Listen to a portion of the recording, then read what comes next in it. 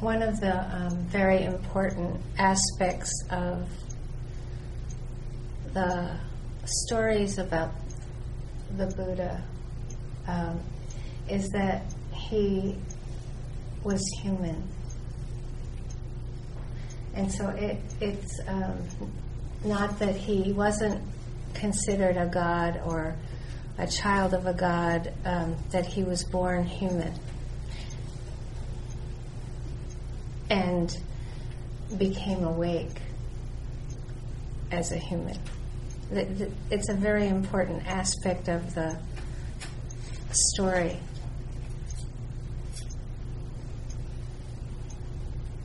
And before he was the Buddha, when he was the Buddha to be, a young man married with a child, he had a father that was a king and of course wanted his son to inherit the family institution.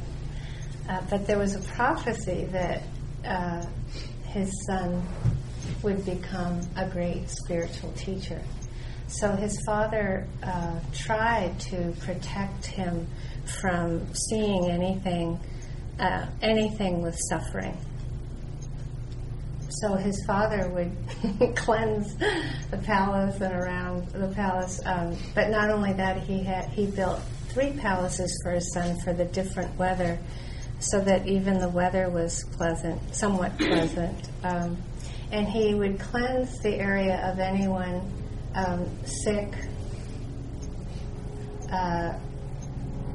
dying, diseased, or dead. And so at a certain point, there's this description of this spiritual urgency. This is the Buddha to be, right? But he was trying to lull his son into a certain kind of sleep. And there was this urgency to what? He didn't even know. But he talked to his chariot driver secretly and got him to take him out. And on the way out, it said he went out 4 times. And each time it took a celestial being, like a guardian angel or a deva, to appear. The first one was somebody sick. And you can imagine at that age, to finally see somebody sick, that it just shook him to the core. And he asked the driver, is this going to happen to me? Is this going to happen to everyone I know? And the driver said, yes. And he got so shaken, he asked to come back to the palace. And it happened these 3 times. It was first somebody sick, someone diseased, dying, someone dead. And each time it was this huge impact. They're called the 4 heavenly messengers because they woke him up. Like, this is going to happen to me, this is going to happen to everyone. And the fourth being that the Deva conjured up was a renunciate, a monk. And the translation is quite beautiful in this particular story. It said that he saw this monk that was more peaceful than peace itself. And I love that description because it's just when we talk about how if somebody's walking with appamada carefully and you're near them, it's catchy, it's infectious, right? This peacefulness is so powerful for us, it's so tangible, and that's what did it. The final heavenly messenger. It's just like it opened up. He connected with this search in himself for freedom, this urgency, and he left. Started searching. When the Buddha was old and he had his illnesses, he would ask his attendant Ananda to chant the 7 factors of enlightenment to him, the 7 factors of awakening, because they're considered so healing and reassuring. deeply peaceful, reassuring. So I'm going to talk about some of them because Jesse and I have been talking about them all along.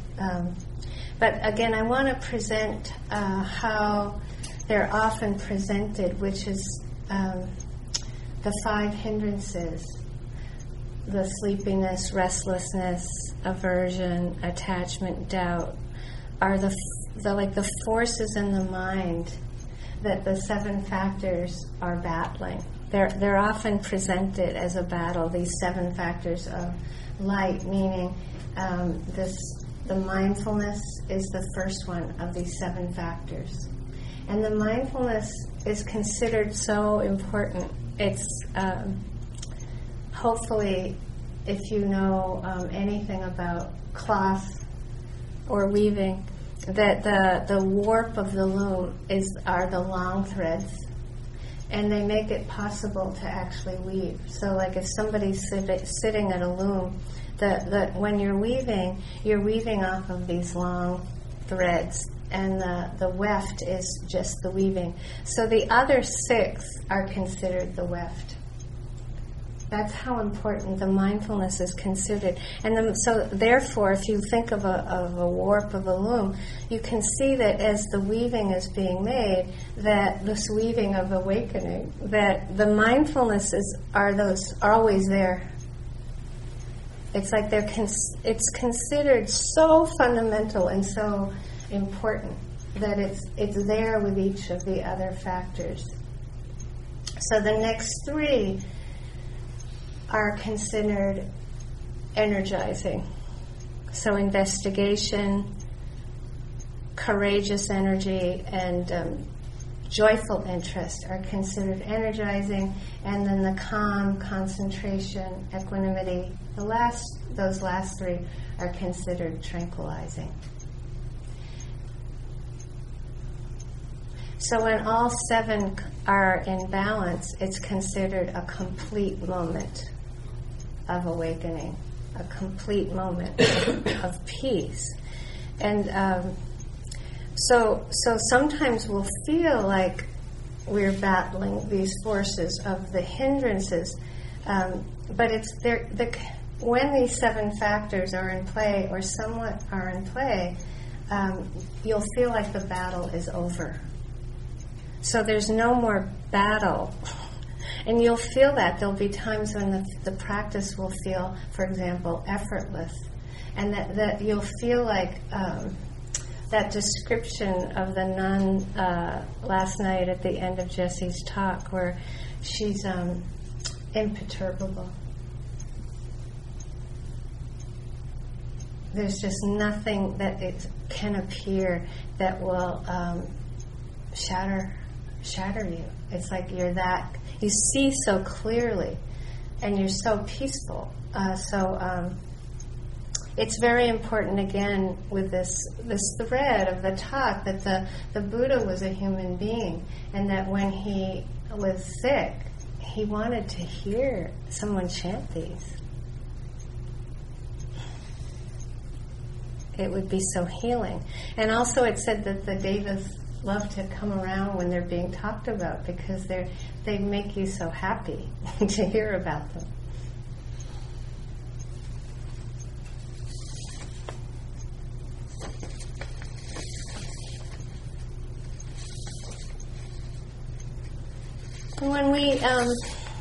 When we encourage you to explore 6th sense door moment-to-moment awareness, it's said that the attention of a fully enlightened being, every moment that something appears, that life appears at the 6th sense doors, there's peace. So there's peace with there's a sound, right? We're encouraging you to that pure exploration, to let go of the anchor and just drop into life non-conceptually and go with that flow. It's said that a fully awake being, that flow happens and there's no aversion and attachment. There's no fighting. Again, because one is understanding or seeing what's happening that clearly. So there's no more war. Each moment is acceptable as it is. It doesn't mean that makes it pleasant or always okay, right? It's more just that there's no resistance. One understands that that's how things are.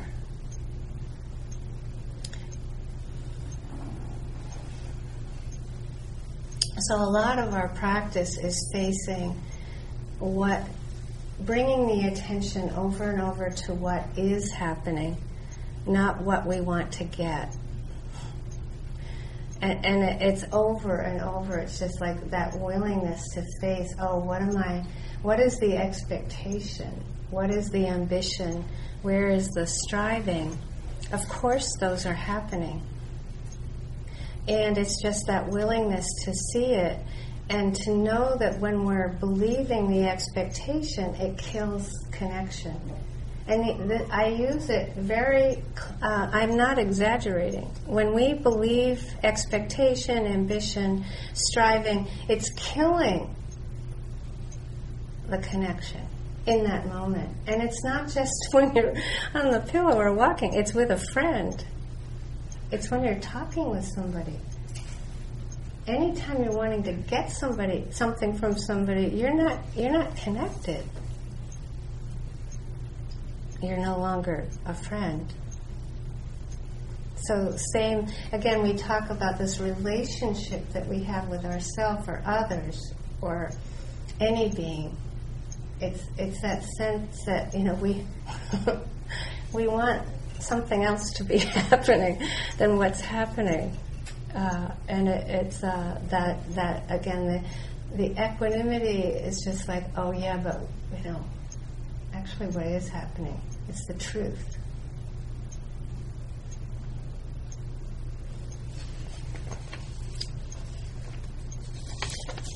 So some of that, I used to say that wisdom is the gradual lowering of expectation.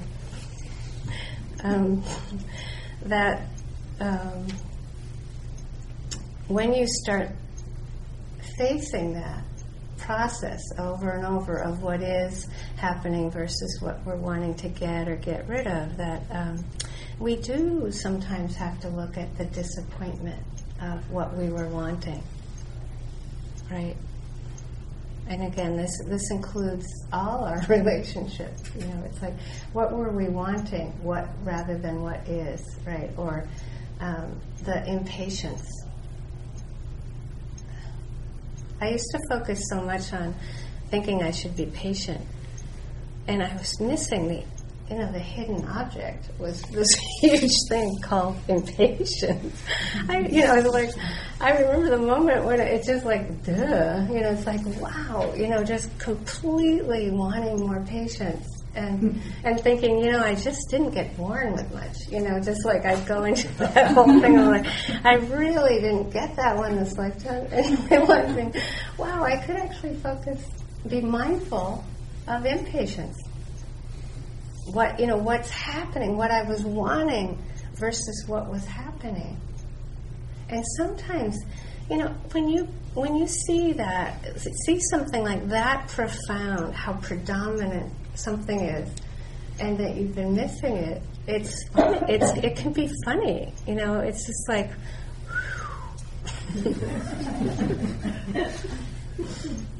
and I think often, I remember, my first few years of practice, there was so much sleepiness.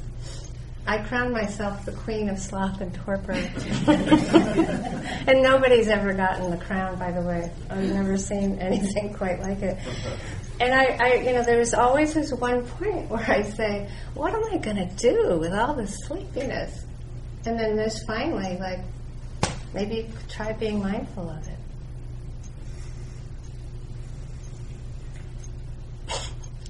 It's just unbelievable. And then, once that kind of cleared enough, it was like aversion. Just unbelievable amount of aversion. And, it's like, it's always that same thing, how am I going to get rid of this? What do I do with all this? Just that constant, not accepting it, and then finally like, oh, it's always that, oh, maybe I could try being mindful of it. It's like, I call it mindfulness as a last resort. This is what we do. This is what we do.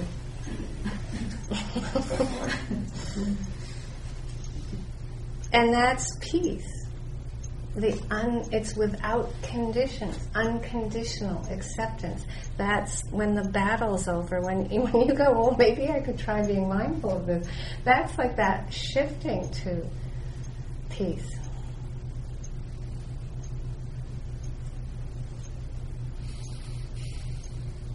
When my dad, we didn't know he was going to die, but he fell, and finally I got him into Mass General Hospital in Boston, and he was there for 2 months before he died.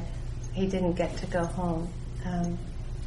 And there was a certain point where they brought the hospice in, and they asked all of my family to come, and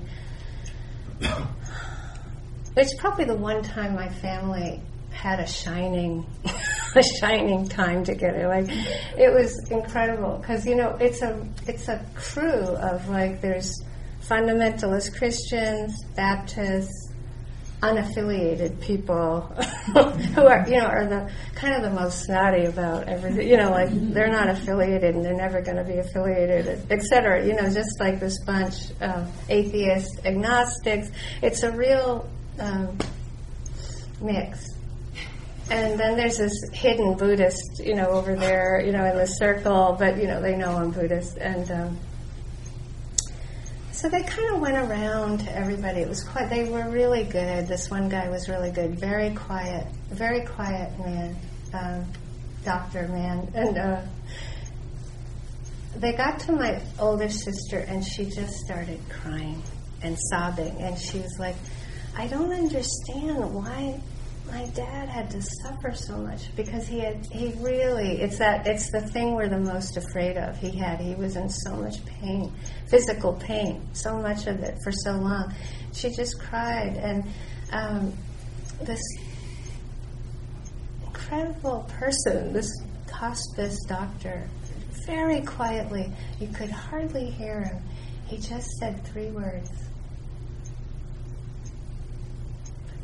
He got born.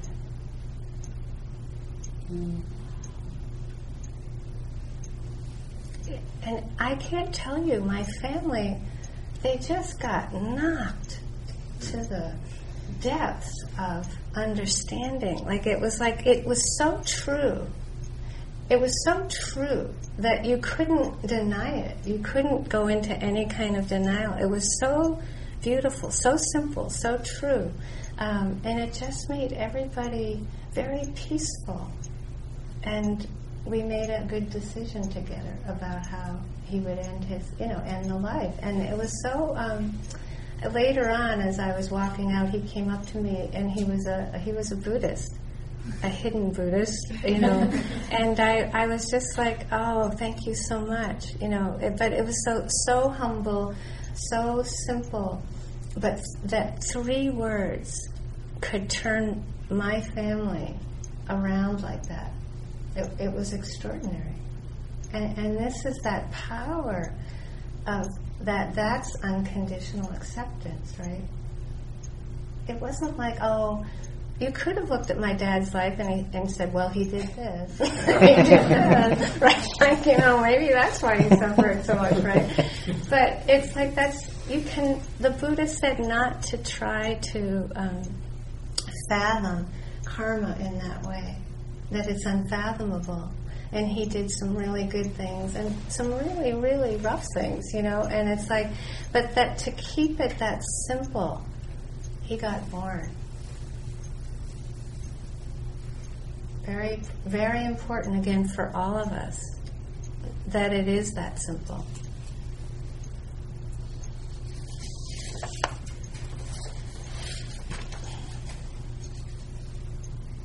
So sometimes the sweet sequence of the factors of awakening are really helpful to see that there is a rationale to the sequence. But other times I think it's helpful to let that go. So again, here's that paradox of explanation.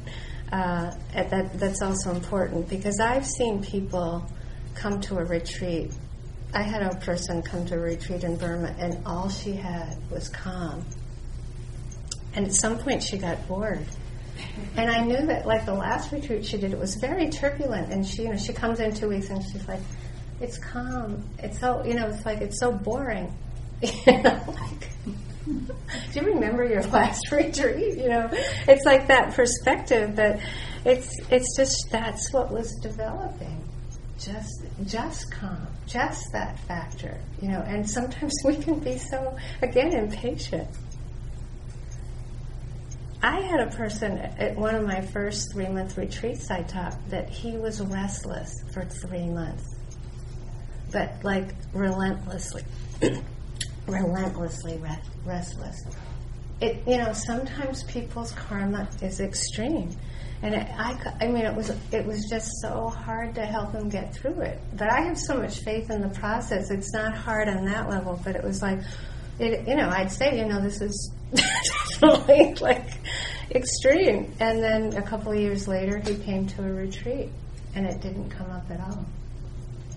So we, when Jesse said, it's so easy for us to try to kind of judge where we are, but we can't.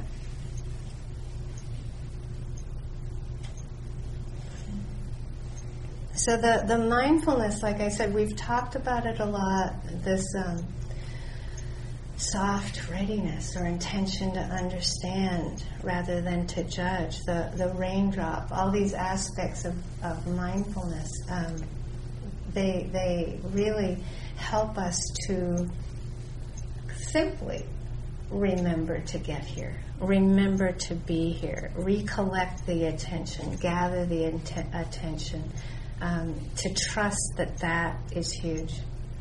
That every time you remember to come back to be here, that plants another moment to be here. And the more you remember to be here, the more you're going to remember to be here. The less you remember to be here, the less you remember to be here. And so this is not something that you do the retreat, you put the certificate on the wall and say, I did it. It is not like that. You can do this with everything else, but not this. This is, if you don't do this all next year, you're going to lose it. It's just, that's how it is. And, it's, again, I always try to put a disclaimer on it. It's like, I didn't make that up. It's just how it is. And you see for yourself, check it out. When you go through periods where you don't remember to be here, you'll be down for the count at some point, and then it'll be like, well, maybe I should try sitting, right? It's like, whoa, like maybe and then, you come in for a retreat, you get the battery charged. By this point, you come in the hall, Jesse and I come in the hall, it's really quiet. You look at people outside walking, and it's like really, people are remembering to be here more. It's palpable, it's wonderful.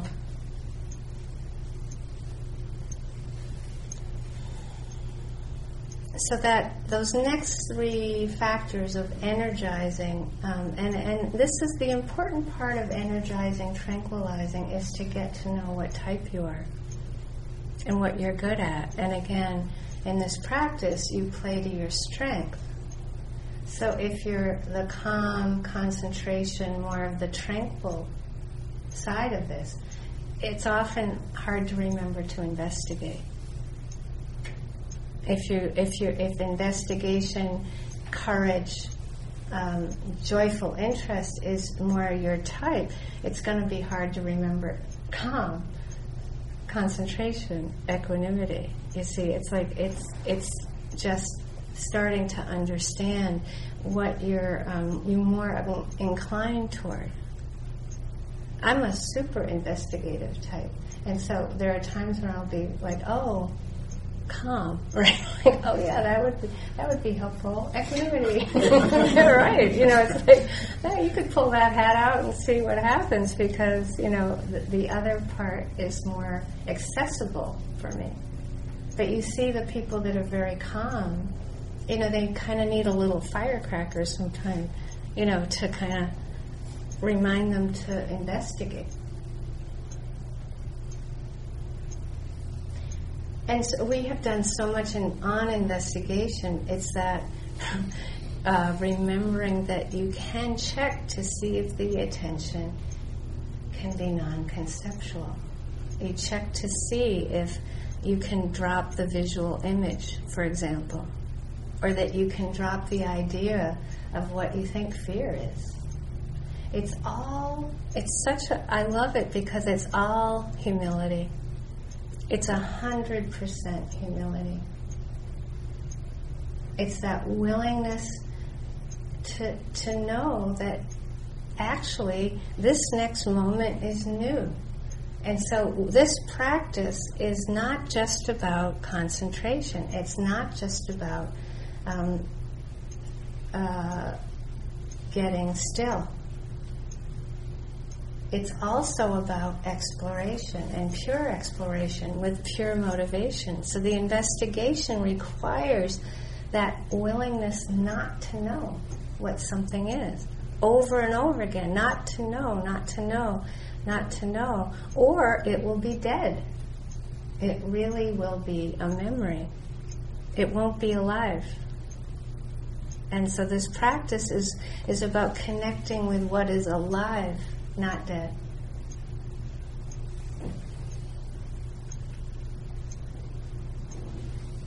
So we're using words to help us connect the attention with what is wordless. So say, for example, with using hearing or thinking or these words like stepping, they're only words to help us connect the attention with what is emerging always wordlessly.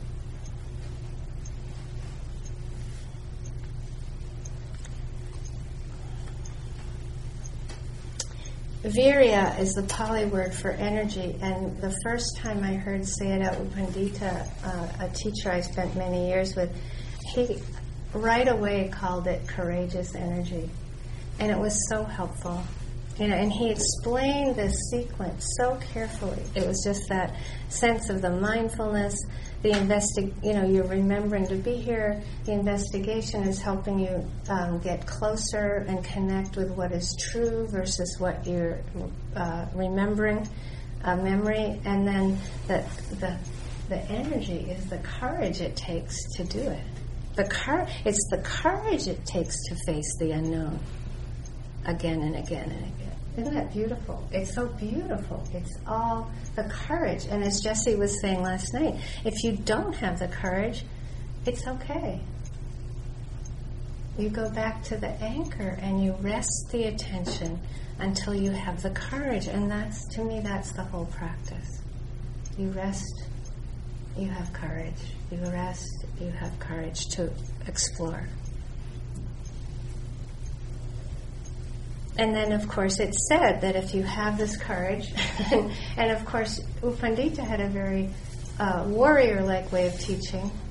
He would say the courage is it helps you come to face with what's happening. It's like eye-to-eye combat. No, not really, but that's what it would feel like sometimes when he'd say it. It was like he was trying to rouse that energy in people to have the courage to be with what's there, the truth.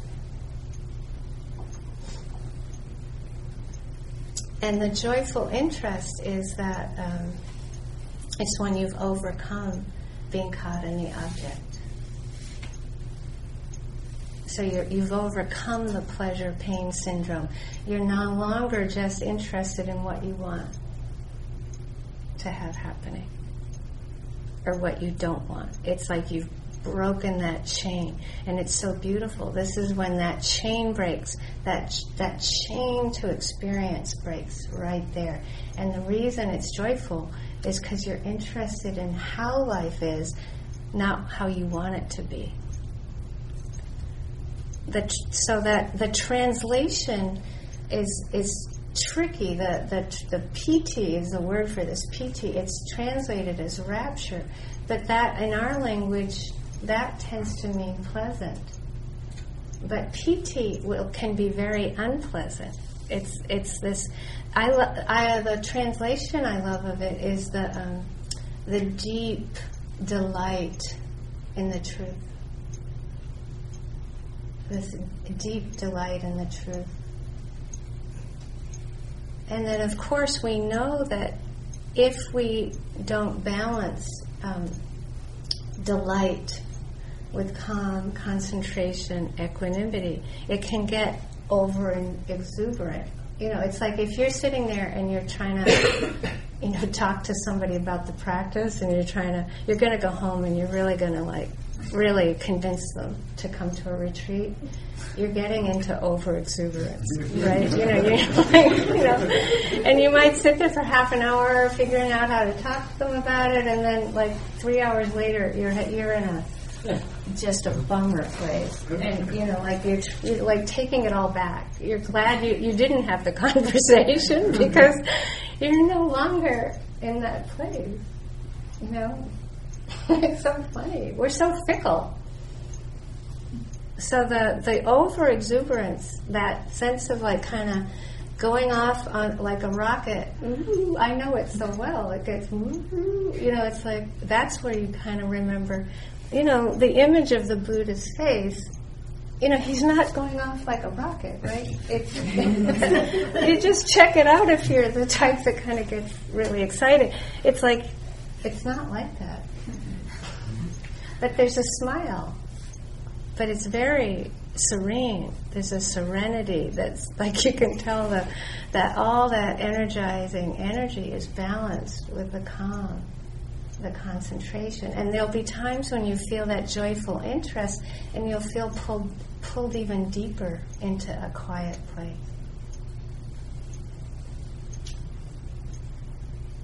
So you're not trying to... What I see that's very difficult with that joyful energy is that the joyful interest is you're not wanting to crush it.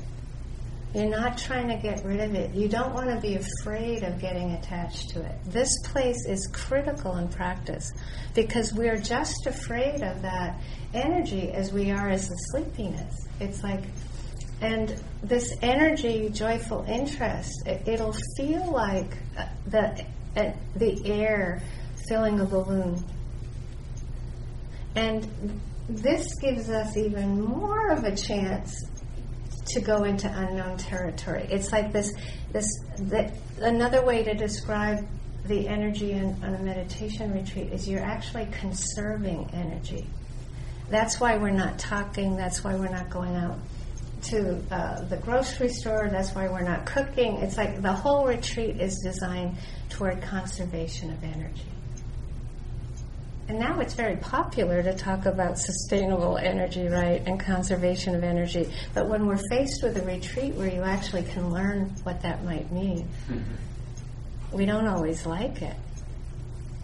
So the reason we don't like it is because you have enough energy to leave all our familiar, known experiences.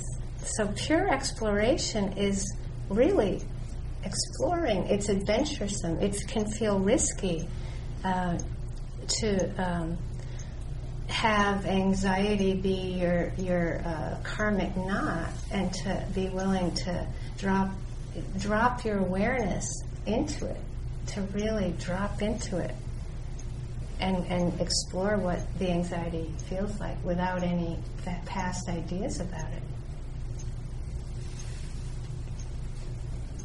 So that if you feel the energy coming and you feel a little uncomfortable, that's good. And it's learning how, it's not like you don't have to put a pin in the balloon and let it out, but that's often what we do. If you find yourself kind of thinking about something you like to do, then you're letting the air out of the balloon. you're getting back into like your identity and what you like to do, and it's there's energy, so it's creative. So it's not like creative energy is wrong or bad, but on a retreat, you're trying to learn to not write the book, right? Or not plan the vacation, or you'll see, like, just check. It's like if you've gone half an hour into writing a book, you're caught, right? You've gone over. You've let a lot of energy out of the balloon. And don't worry, you have to go out of. You have to do this to learn how to do it. You do that. We do that many times before we get. Oh, I'm letting the air out of the balloon. I don't have to do that. So you learn how to drop into the energy itself, and you drop in deeper with it rather than kind of get excited with the creative energy and use it up. And then there's the calm, the concentration, which again we've talked about a lot on the Vitaka Vichara, and the equanimity will feel like a big shift when that appears. We really are genuinely not resisting what's happening. In fact, when equanimity appears, there's no resistance to what's happening whatsoever. So we've talked about it before, but literally, when the fear comes up, I'm exaggerating it, and it's an exaggeration, but it's literally, it's totally fine. You really do get that it's like being with the sound of a bird. It's really like being with a physical sensation. Fear. It's not like you talk yourself into it or pretend. Equanimity means you're genuinely accepting that it's there. Or the sleepiness, or anything. It's like, anything is fine. And that's why you can really explore there. And of course, you can see how the joyful interest, that delight in the truth, brings us to the equanimity, and that's the sequence I'm describing. And it's never that clear usually. That sequence is. Please don't think that it's that clear. It could happen in 2 or 3 seconds. That sequence, and it will happen so fast you might not even see it. Or it can happen very slowly over years. It'll feel like it's just something's kind of coming into the fore, and then the others are more distant.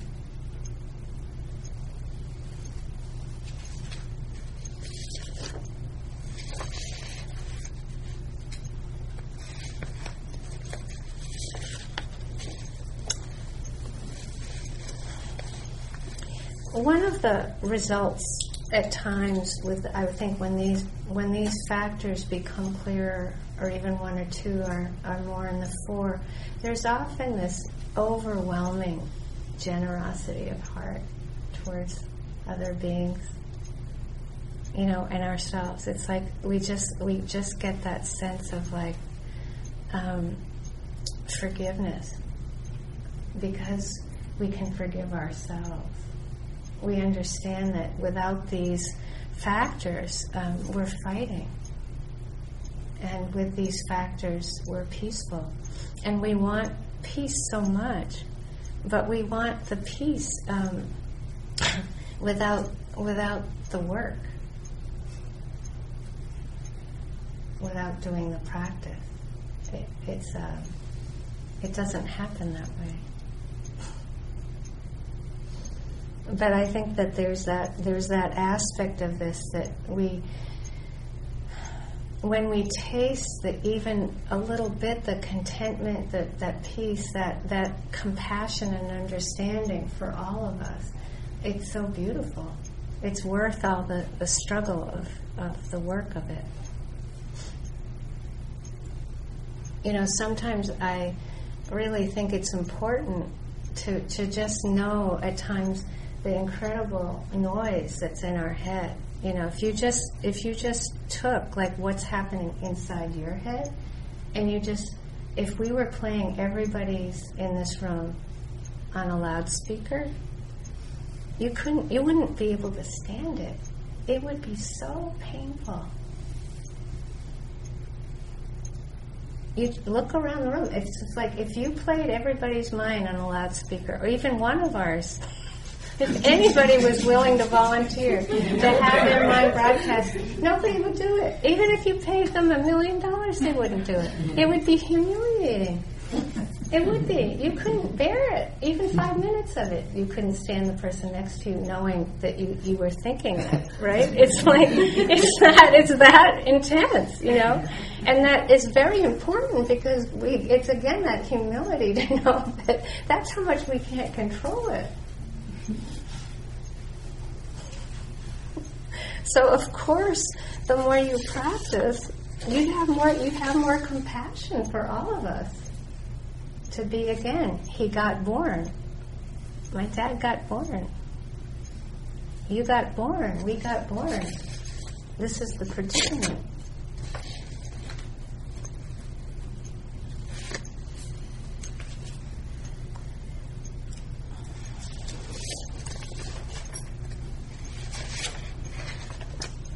This is from Sri Nisargadatta Maharaj. The question to him is really a comment. The comment to him is, pain is not acceptable. And he answered, why not? Which is a great answer. But it does go on. Pain is not acceptable. And he says, why not? Did you ever try? Do try, and you will find in pain a joy which pleasure cannot yield, for the simple reason that acceptance of pain takes you much deeper than pleasure does. And this is essential to understand. It's so amoral.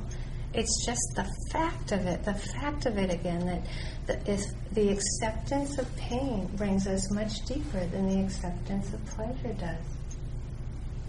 It's so powerful. Again, it's so compassionate. The personal self, by its very nature, is constantly pursuing pleasure and avoiding pain. The ending of this pattern is the ending of the self. It's the ending of the pattern.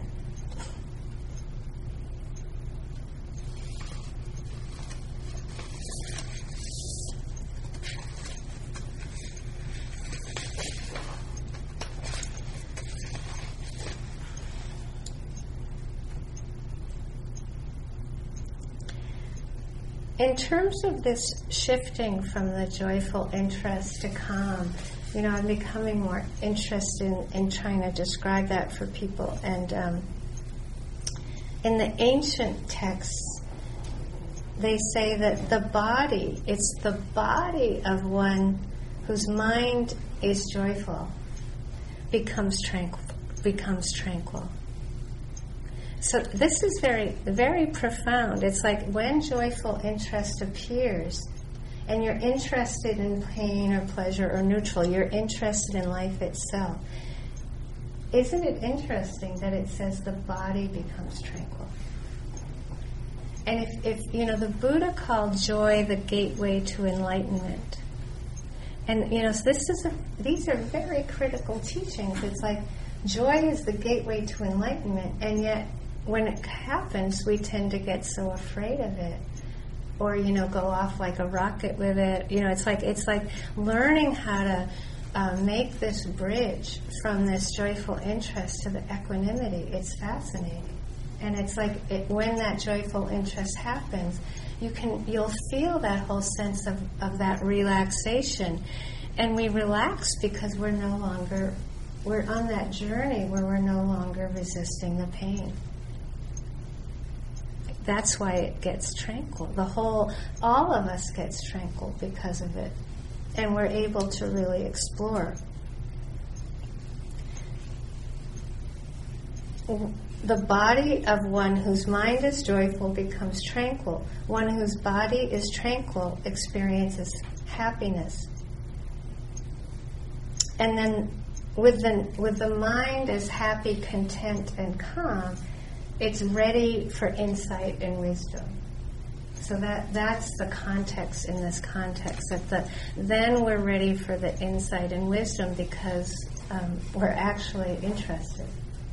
Again, it's genuine. We can't fake it. The beauty of this practice is that it's foolproof. You can't fake it. If you love purity, if you love the truth, then it's wonderful. It's no fun to really be trying to fool yourself all the time and others.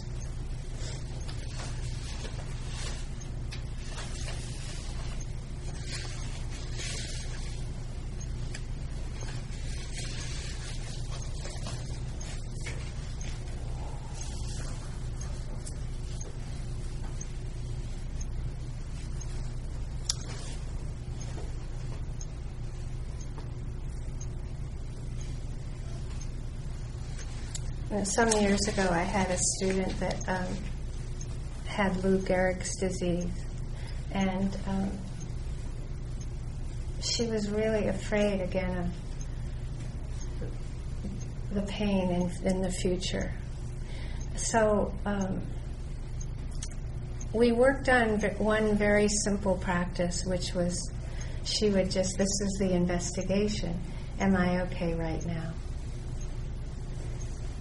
And it's so powerful. I'm sort of answering your question that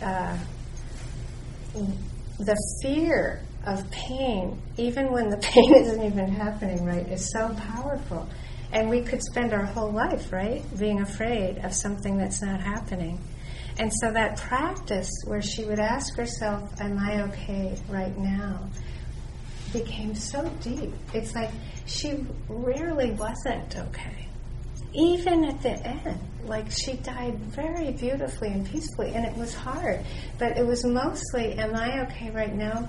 Yeah, actually I am. Very important and powerful. And I was so happy about this. And then one time I was on a plane, I think from Vancouver to Chicago to Hartford, Connecticut. And I was really tired from teaching in British Columbia, and I was getting on the plane, and I knew what seat I had, and I'm getting on, and this priest comes up to me, and he said, could you sit in my seat? And I'm like, no, why? He said, I just can't deal with this guy. Like, I can't do it. He's like, I can't do it. And I'm thinking, oh boy, if he can't do it, this guy. I was like, I looked at him and I said, I'm tired too. He's like, he begged me, I beg you, please, don't make me do it. I can't do it. And I said, okay, And all through the flight, I kept looking back at him like, this is a good one. Thanks very much. And so this guy was so bonkers terrified of flying. It was oh my God, it was like an impossible situation. And so it was so amazing. Like I get on, and it's like, and he's reading the emergency, instructions over and over and over. And then he's like bonkers. And I said, well, you could try like not reading that. that might be a first step. And he's like, really? And I'm like, yeah, let's. And I took it. I'm like, let's put that away. For the flight. Deal. It's like, and so we're going along, and I finally try the Lou Gehrig's disease teaching, right? Like it works. It's a clincher. It's always going to work. It fail-safe, foolproof. And, it's like, so we're doing it. We're practicing it. We're on the flight. He's like crazy, bonkers. Nobody can, and I'm looking back at the priest like, I might call you back, And so, are you okay right now? And he's like, no.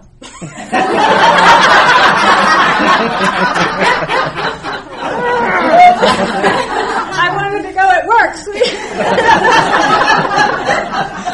Stop it. The answer is yes.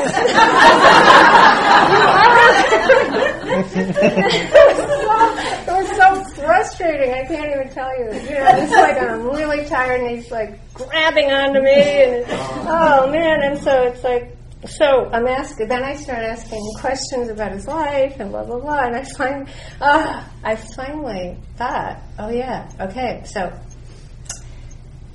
let's go into the future. And I said, what? Who's going to meet you at baggage claim? And he said, oh, my wife and daughter. And I said, okay, for the rest of the flight, we are going to imagine you getting off the plane with me, of course, holding your hand. We're going to go to baggage, and you're going to look in their eyes. And what is that going to feel like? He was okay. It was amazing. But he had to do it constantly. It's like the whole rest of the plane ride. It was like, we're at baggage, we're looking in their eyes, and you're okay. And you see, that's the anchor, right? The metta anchor. And this is why we teach all these different tools, because it's like, for him, Vipassana practice was just not going to make it. I wasn't going to make it. It's like, but it was very powerful, because I didn't call it a metta anchor, of course, but it's like we just repeated that moment where he could look in their eyes. And that there was really moving. And so I think what I'm really encouraging is that we'll think, well, if this happens, then I always do this with it, and then that's going to be okay, right? But actually, sometimes when this happens, this doesn't help. And actually, we need to be creative and have something else that we try, or something else that we try. I can try about 3,000 things at this point. It's like, that's why I say, even with an anchor, plan A, plan B, plan C. And then if that's not working, maybe focusing on appreciative joy, right? Rather than metta. The more you learn, and it's not like you're doing it like you're not training and you're not learning something fully, but over time, as you learn these things, you can help other people as well as yourself with whatever's happening. Because the story will always bring you to the universal. The story, meaning whatever thoughts are going through your head, and if they're repeating, or if somebody else's thought patterns are repeating, there's something universal there, like loneliness, or enthusiasm, or it's like this ability to be able to go, oh, it's just rage. I was hoping rage would come up today, because I don't know how to work with it yet. And I need to get a relationship with it. I mean it. What if somebody else walked in here and they were enraged? I wouldn't be afraid, but I would be careful. Because I know rage is a big fire. It's just a big fire.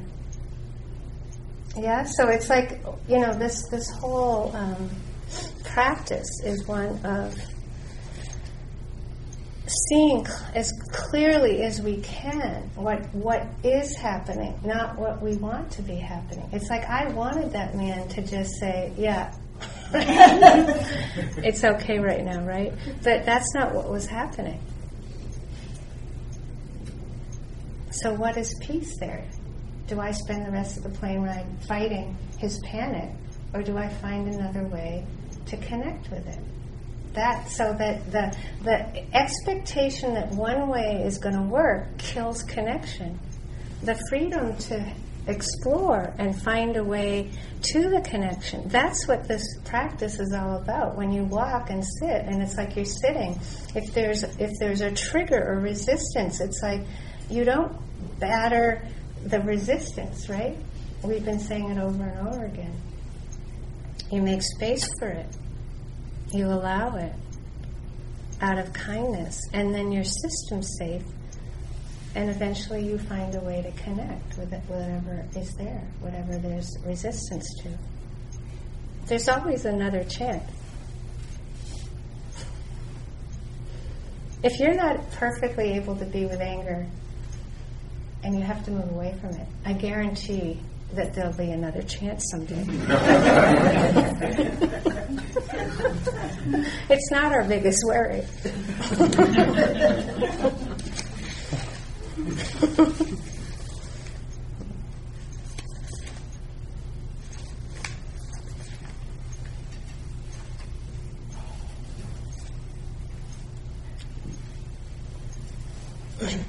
So one that is more peaceful than peace itself. Very inspiring.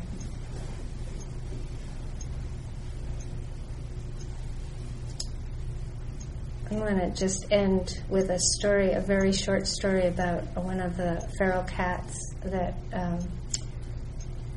came by when she was 3 months old and starving, and I think she's been around for 6.5 years now, and she's feral.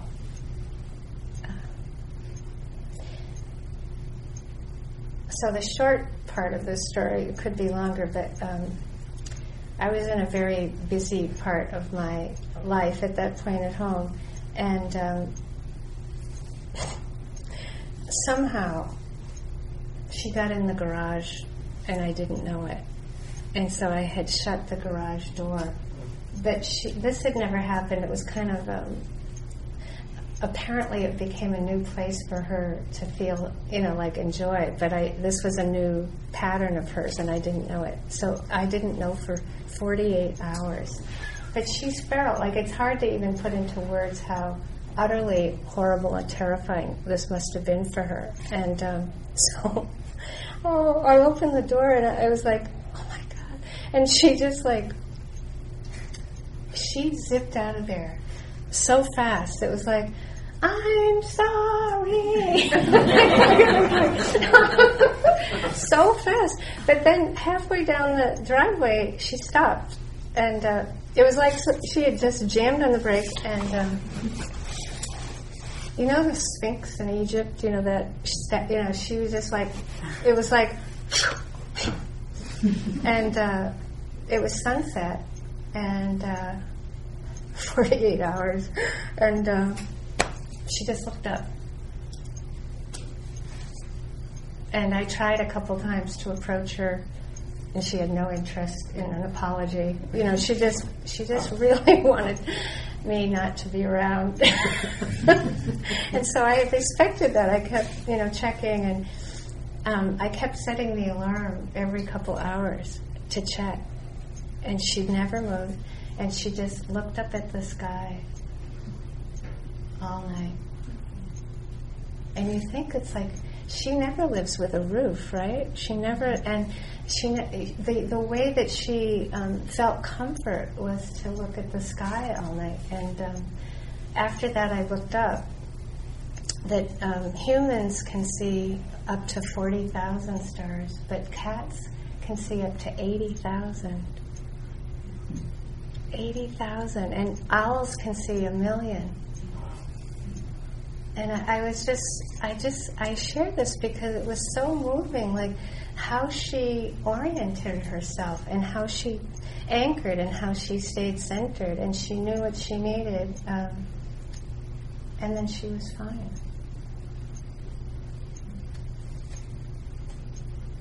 And it's something to really learn. We can learn from so many things, but I learned so much from that because I feel like I don't look up at the sky enough. We're so used to our roofs, but it's like that, how much we're missing. So let's sit for a minute.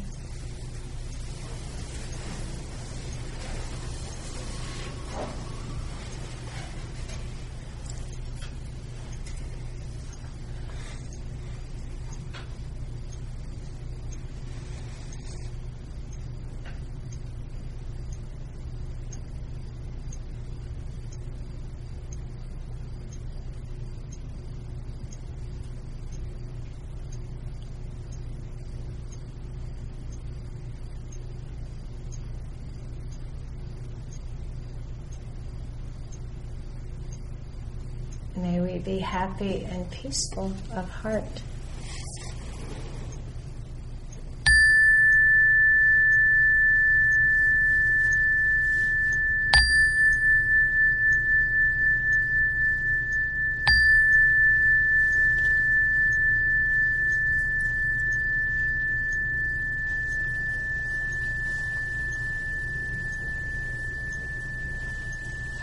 So it's time for walking, and then the metta choir.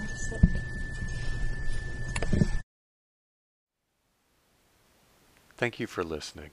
To learn how you can support the teachers and Dharma Seed, please visit dharmaseed.org/donate.